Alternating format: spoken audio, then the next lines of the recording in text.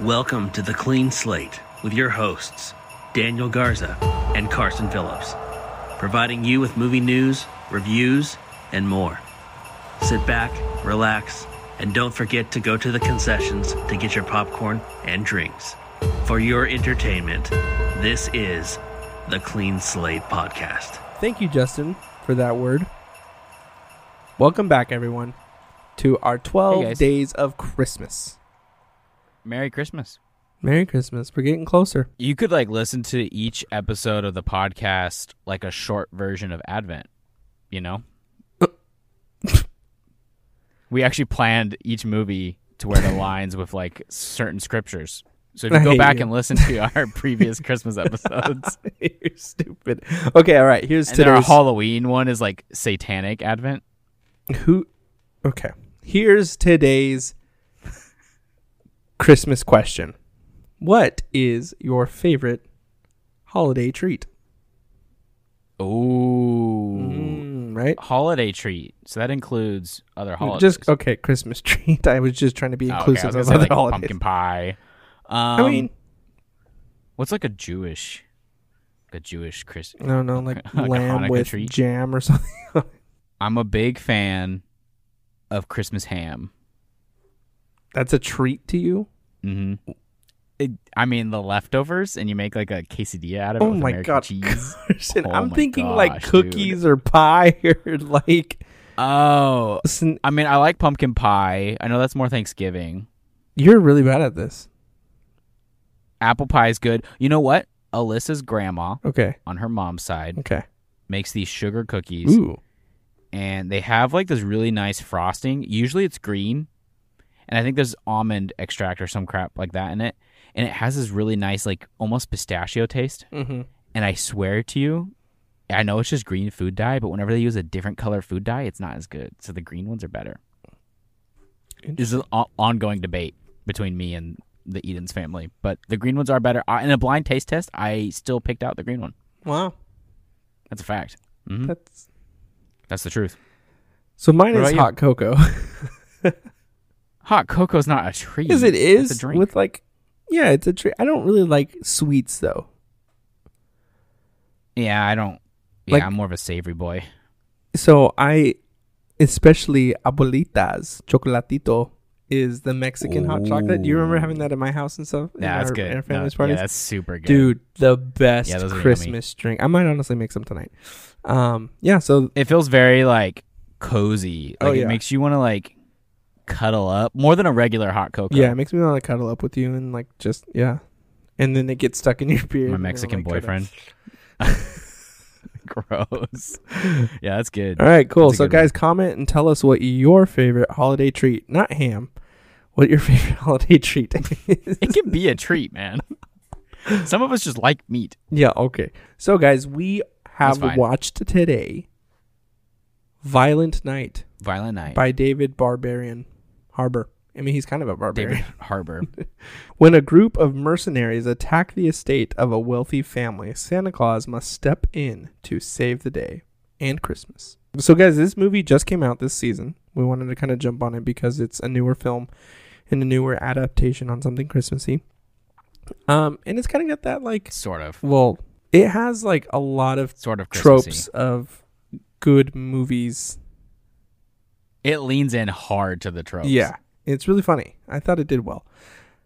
I actually really enjoyed this movie. Yeah, me too. I'm so glad that you said you thought it was funny because I was worried that you might not like it. There's actually really only one thing I didn't like. Yeah, so the plot is relatively simple, kind of. Okay. Oh, well, yeah. So basically you get a Santa who's kind of done. He wants to be done being Santa. I guess you could say he's an alcoholic, or maybe not an alcoholic. That's kind of what he's drinking on the job, and he barfs out the sleigh, which is hilarious. But basically, he doesn't want to be Santa in this universe. And so I know we talked about the Santa Claus movie, where Santa Claus gets replaced. In this universe, I don't know if Santa Claus can really be replaced. It's almost like he's been Santa since the start of Santa. Yeah. So it's been hundreds of years that he's been in this business. And Yeah, he's just kind of like over it. A lot more of the kids don't believe, and a lot more of them are naughty than before, and they all want like video games and that kind of crap Instead of They like don't want toys. handmade toys.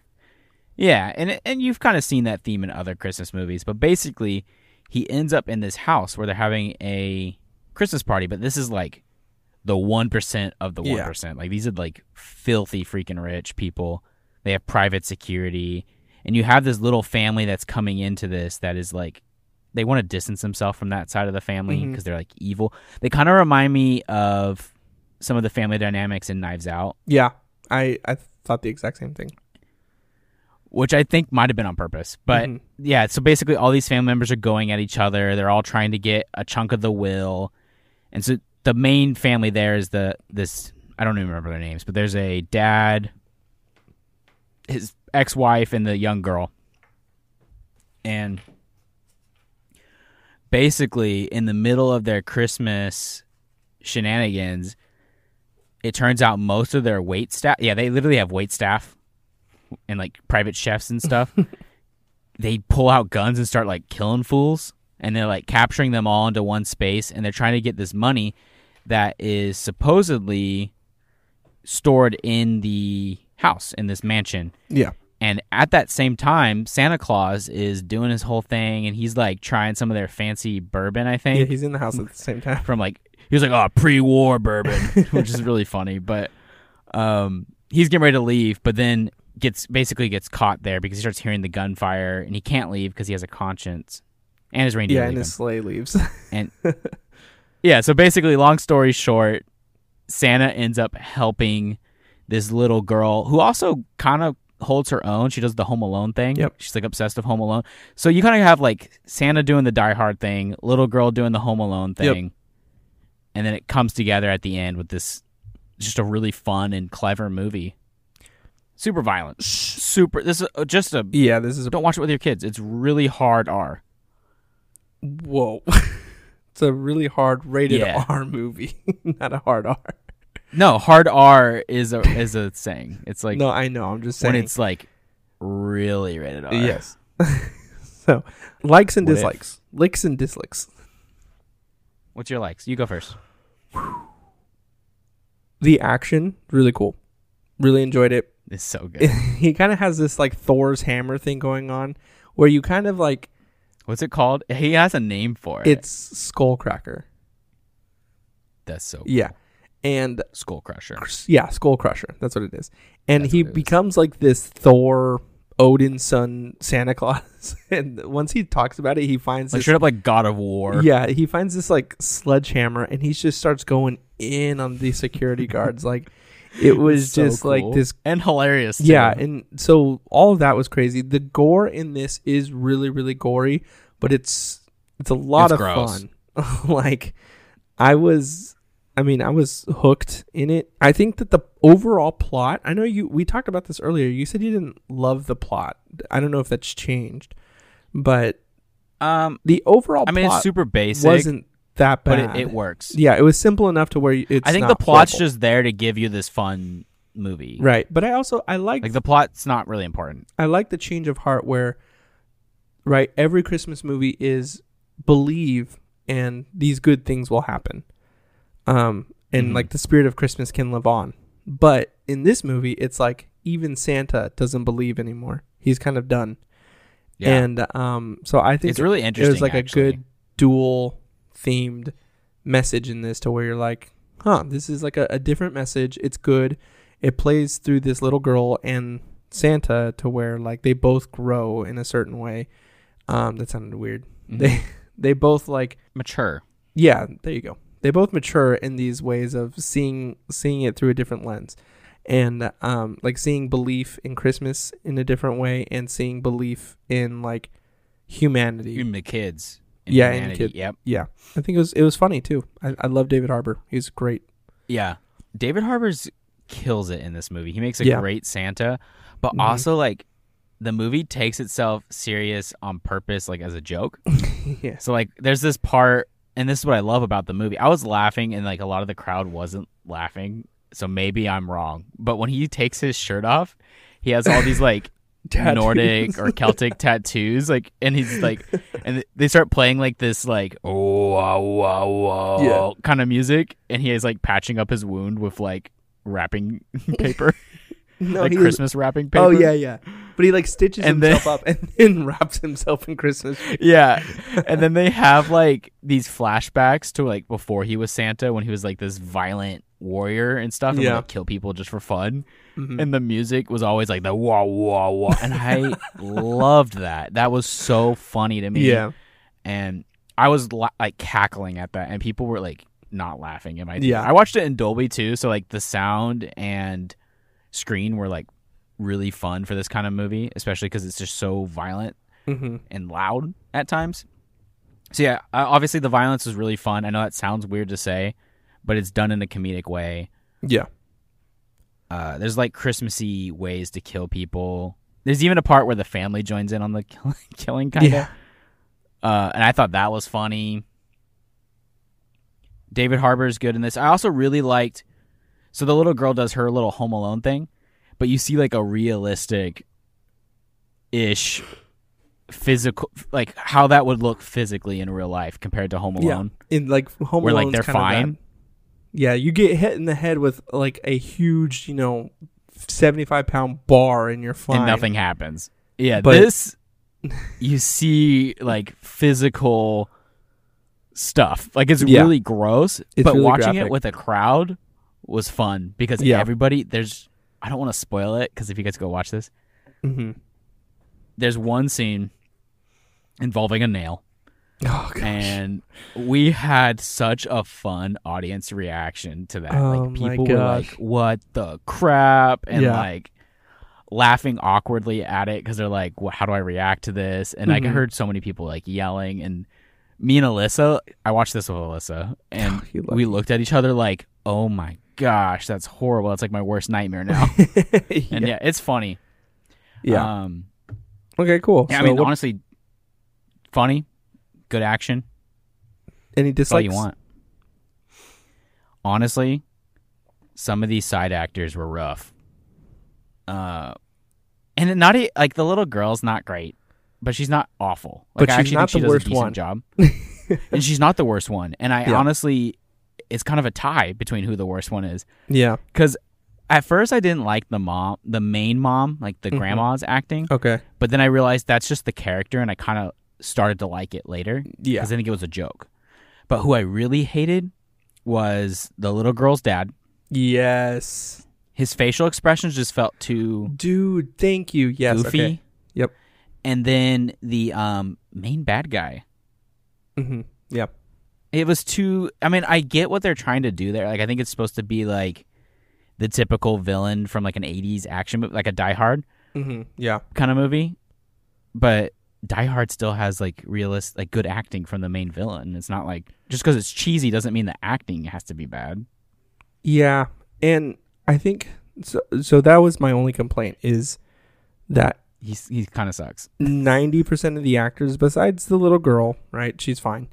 And David Harbour, everybody was horrible in this movie. Like, especially the dad. And some of it's just the writing, though.